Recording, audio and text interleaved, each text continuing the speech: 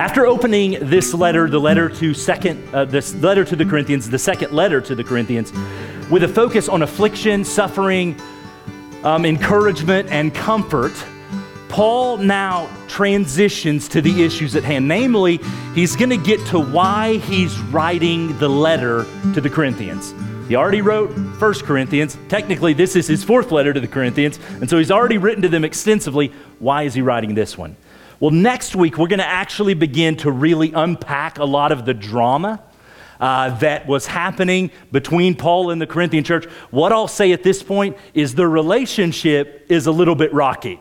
The relationship has always been a little bit rocky, but it's on the rocks here. And there are some in the church at Corinth that are actively working against Paul. They're questioning his integrity.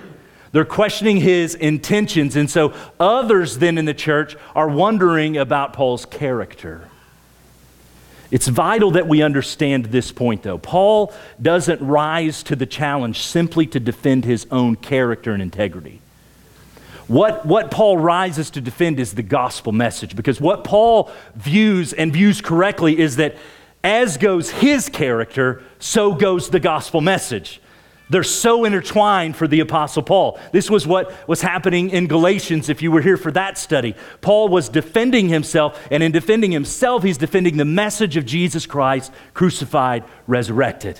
And so Paul rises to the challenge to defend himself. But before we begin to talk about his explanations and some of the reasoning that there's the upset between them, he gives a brief defense of himself in verses 12, 13, and 14. So we're getting through 3 verses today, a whopping 3 verses today, where he says this: "For our boast is this, the testimony of our conscience, that we behaved in the world with simplicity and godly sincerity, not by earthly wisdom, but by the grace of God, and supremely so toward you. For we are not writing to you anything other than what you read and understand, and I hope you will fully understand, just as you did partially understand us, that on the day of our Lord Jesus, you will boast of us, as we will boast of you." Father, help us now. Spirit, we pray that you would work in us as you bring your word to bear in our hearts today. We pray it in Jesus' name. Amen. How many of you have ever heard the song? It's a hymn, "They'll Know That We Are Christians by Our Love." We are one in the Spirit. It's got an interesting cadence to it. We haven't sang that here in quite a long time, but when we used to sing it years ago, one of my friends, a good friend of Meadowview, was on staff here. His name was Ty Davison. He did not like part of one of the verses of that, and I want to read to you the part. Every time we sang that song, he's like, "Why do we sing that verse?" And here's the part that he didn't like. "We will work with each other, we will work side by side, and will guard each man's dignity and save each man's pride." Ty hated that last phrase, "will save each man's pride," because in our view, pride is a pretty bad thing. Being prideful is not something we're called to be. As a matter of fact, pride is the thing that messed this whole creation up. Adam and Eve wanting to be like the gods. Pride's what messes up our days when we exalt ourselves above God on a day-to-day basis. And so I understood Ty's point, but I also tried to explain to him that pride isn't always a negative thing. And in that song, the author probably intends that we're guarding each other's integrity. That's the idea that the author is getting at. But I bring that up because Paul was typically an anti-boasting, an anti-pride kind of guy. If you read the first letter to the Corinthians, he's busting them on their boasting on several pages of the letter. You don't boast in those things. Well, they had a boasting problem, and he addresses that. And so that's why this opening line of verse 14 is so shocking. What does he start with? "For our boast, our pride is this." Paul's about to boast, and I believe he uses that word intentionally to shock them. So they'll be like, "Wait a second, you told us not to boast, and now you're boasting."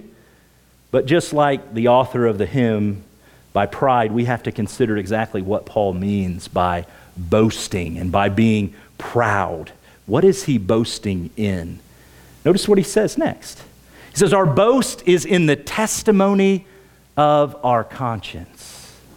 I'm boasting in the testimony of my conscience. So Paul calls his own conscience to the witness stand to testify about what's going on. That may seem self-serving, but notice what his conscience is giving witness to, that we behaved in the world with simplicity, godly sincerity. It wasn't earthly wisdom, but it was by the grace of God, and supremely so towards you. So let's break that down a little bit.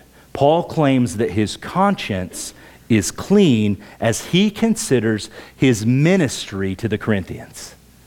The ways that he's ministered to them and encouraged them in the past, the way that he's ministering, encouraging in the present, he says, my conscience is clean in what I've done. And he uses two words to describe his own behavior: simplicity and then godly sorrow, or godly sincerity. First of all, simplicity. What does he mean by that?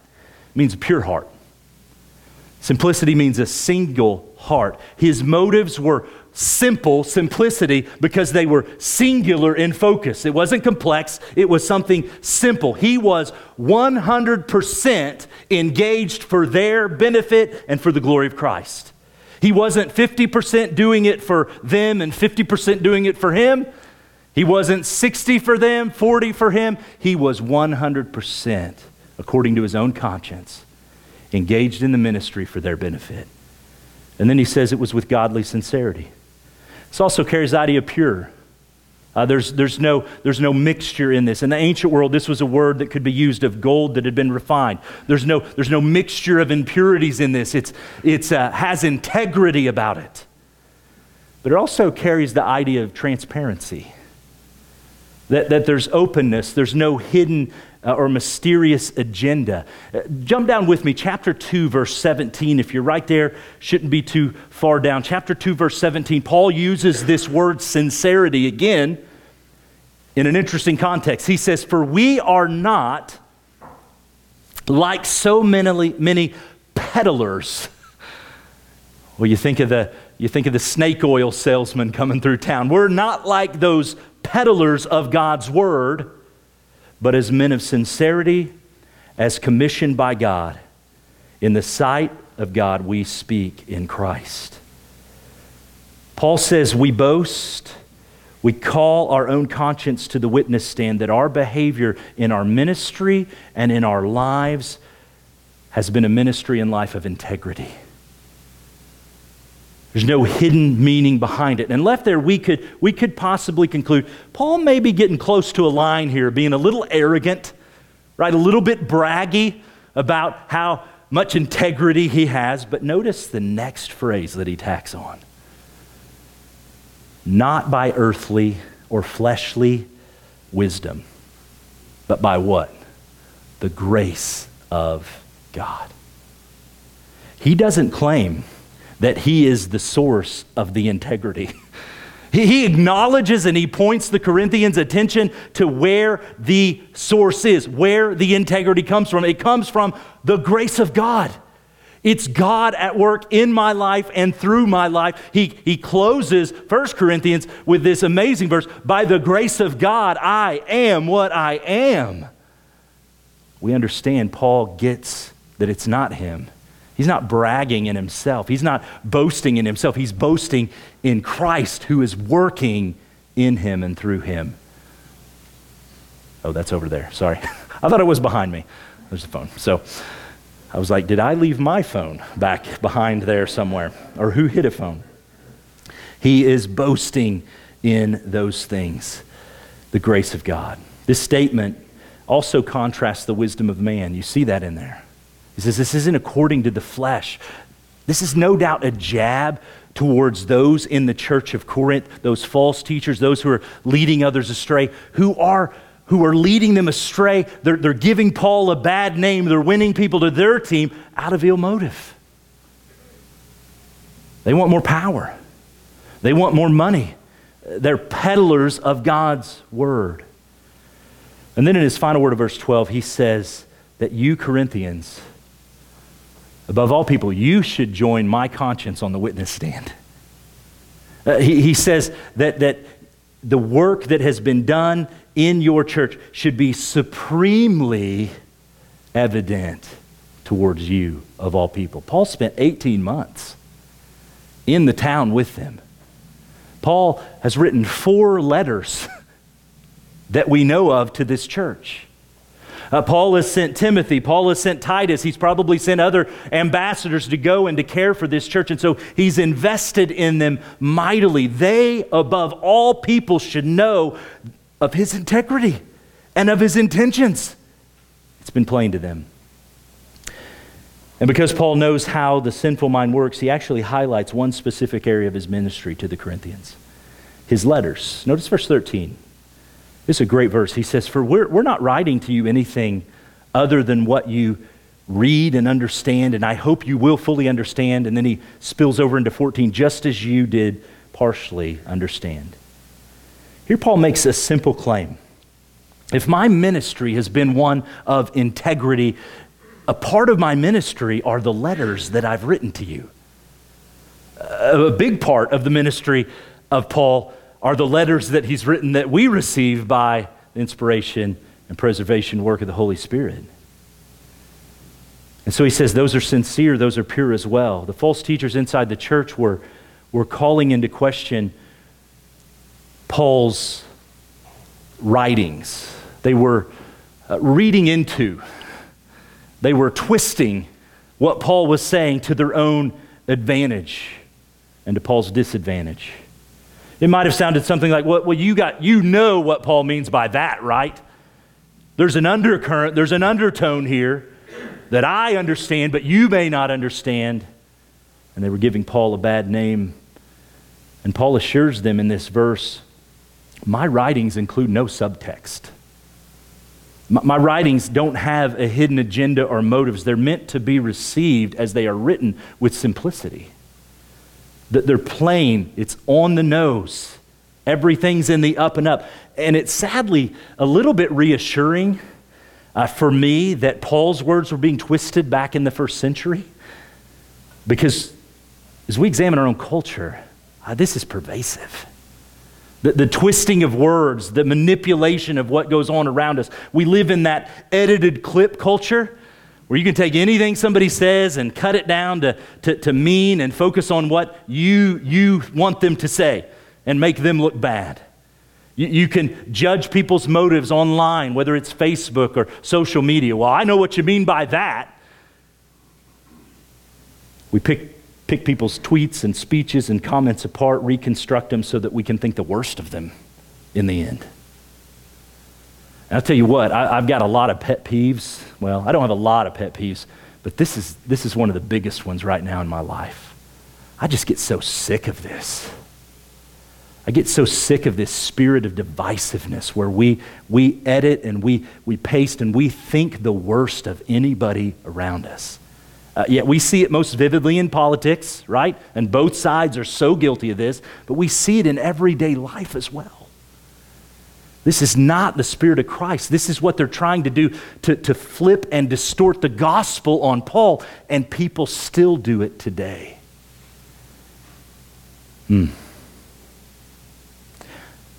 Also, don't want us to miss that verse 13 is a great statement regarding the integrity and the inspiration of Scripture. Verse 13 is a great statement regarding the nature of Scripture, that it's a straightforward book. To be sure, there are depths and there are layers that you will find in this book, but it can also be taken at face value. You can read it and you can follow the narrative and the story and you can find your way to the Savior. God desired to reveal himself to us, and so he reveals himself to us in a book. And so he doesn't shroud that in layer upon layer of figurative stuff. He reveals who he is. That's the intent. And so we can trust the integrity of the Scriptures. That's what Paul hopes the Corinthians will fully understand, because he knows that if you begin to trust my integrity and you trust the integrity of the words that I'm writing and the message that I've shared with you, then you will ultimately begin to trust the integrity of Jesus Christ himself. And man, oh man, that'll change your life. Your life will be filled with joy and grace and goodness and purpose and all of the good things if you can completely know it. Paul has such a heart for them. I have the same heart for you. I want you to completely know and experience the joy. I want to know it myself.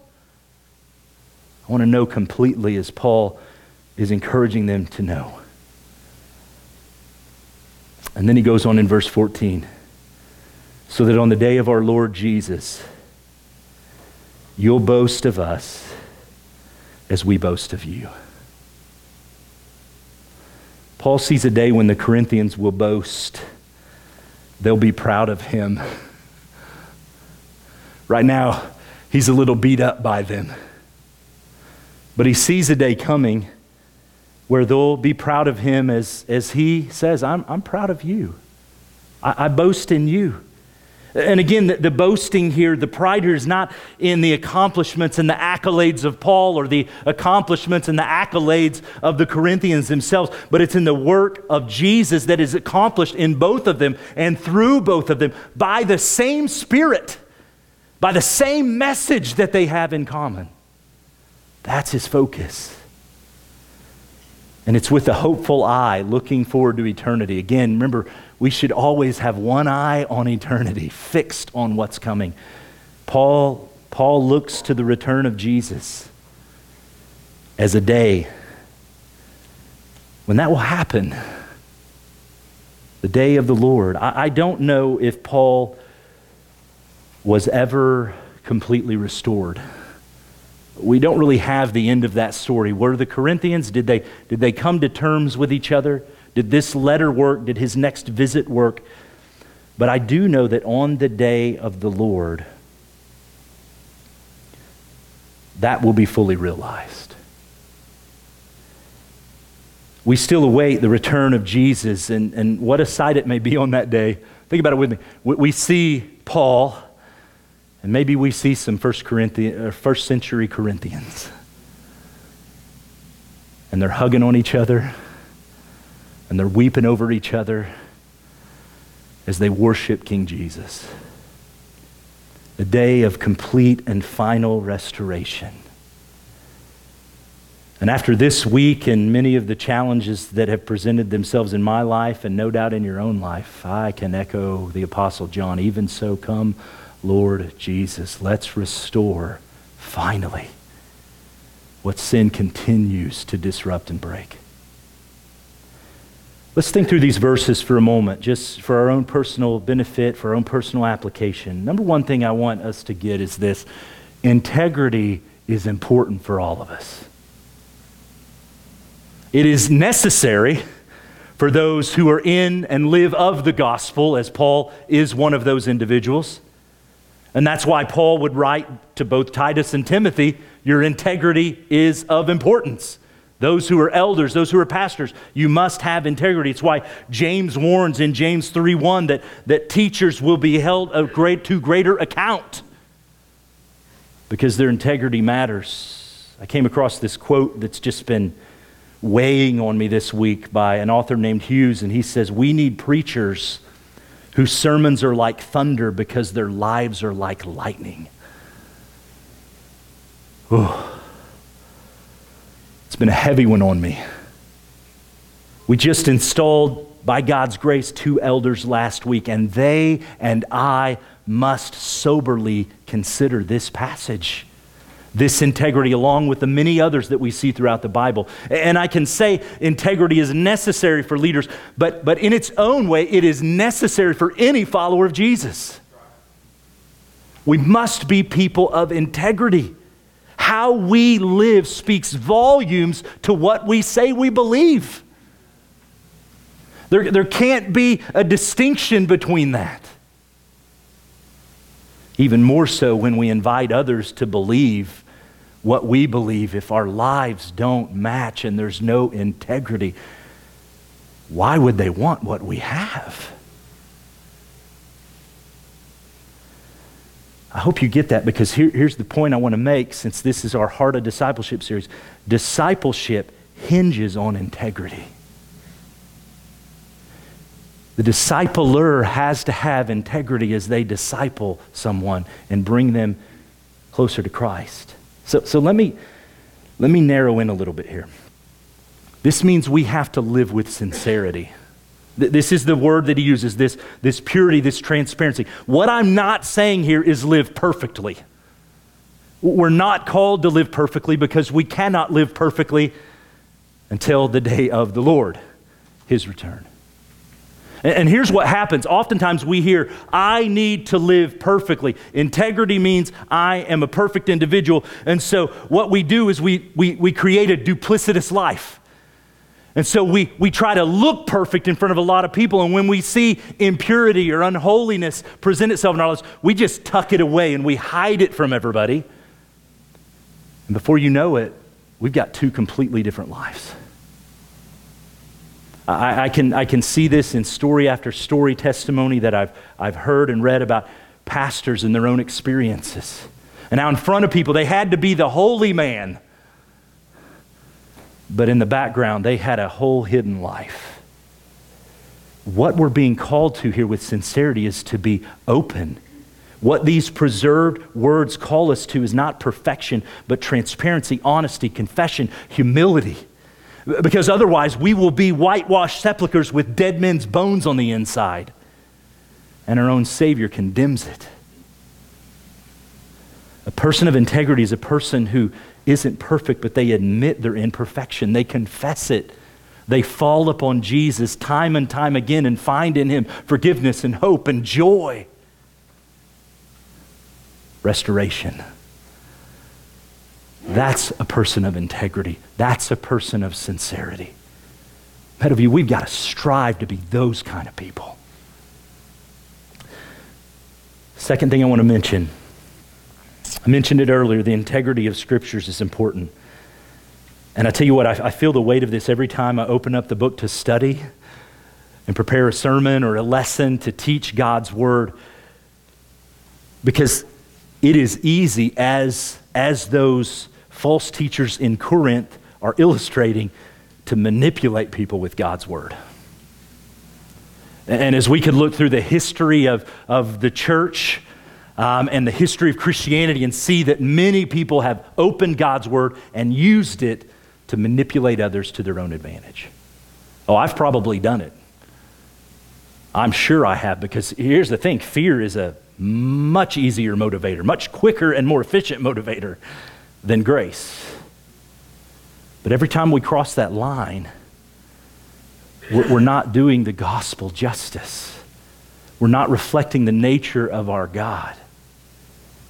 And so we have to be careful as we handle this incredible word that God has given to us.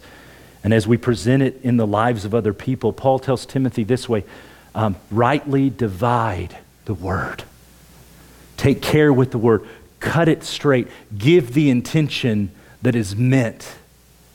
And if you'll just take a step back with me to what we talked about earlier, you can trust this book.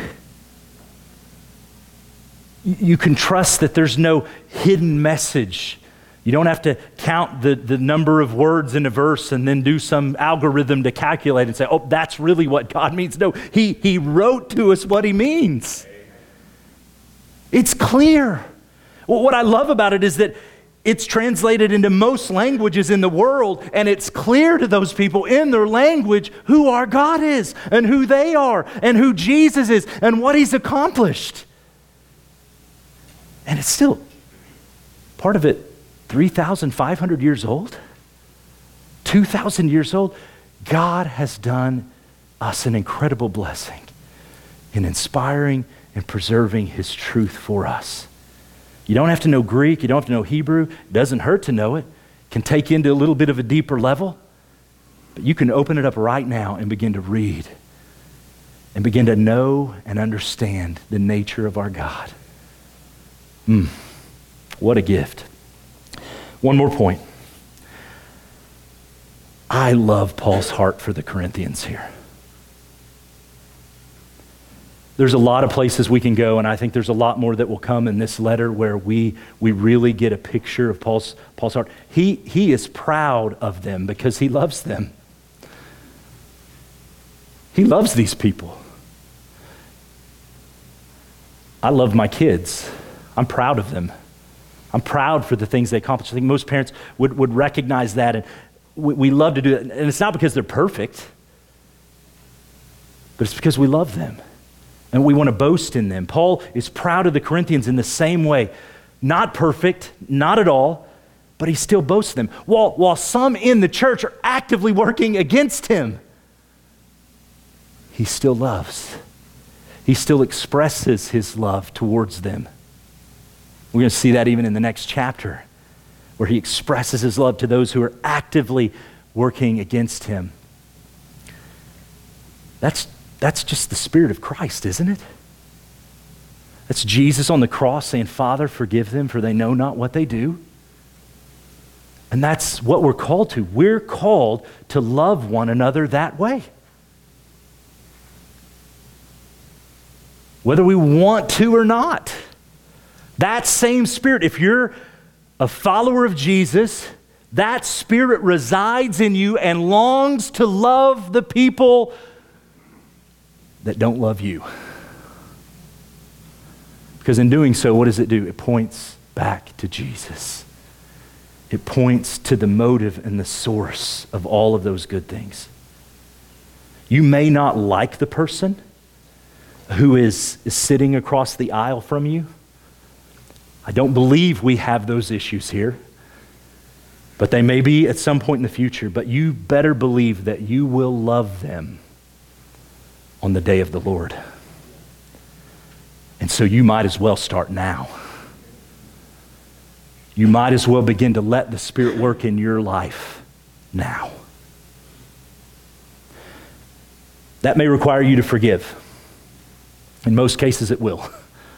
This will require you to forgive as you've been forgiven. It may require you to invest in them, to serve them, to find practical ways to show love to them. Some of you may be harboring bitterness and you're letting it grow and you're letting it fester. You got to kill it like Paul. You got to kill it like Jesus, and you got to make the first move. You move in grace, and you move in mercy, and you move in forgiveness. And you begin restoring what sin has broken. But there's another point I really like about this. One of the things I took away is boasting in one another is good. It's right. It's a good thing for us to do, to boast in others where we see Christ at work in their lives. We should regularly share words of encouragement to one another. Gratitude for one another. And as I was preparing this, I knew it would be this moment right here where I'm looking out at a lot of people. And we could do some serious boasting from my perspective and how I've seen Christ work in this body corporately, in individuals. I think of particularly, we prayed and we mentioned last week that we were hosting a pastor's meeting here on Monday. I'm so thankful for those who came and those who served musically, those who served the food and helped to put all that together. It was a tremendous blessing to about 40 pastors to be encouraged. I heard from many, many people, thank you, thank your people for being willing to host that. And we had a work day yesterday. And there were few of us here. Man, those people worked their tails off. And we got so many things done around here. And so I'm thankful for them. I listed names out because I thought I'm just going to say their name. Bruce Miracle, Nathan Miracle, Dustin Alcorn, Jason Maston. Jason was first to arrive on the scene when I overflowed the baptistry this week as well.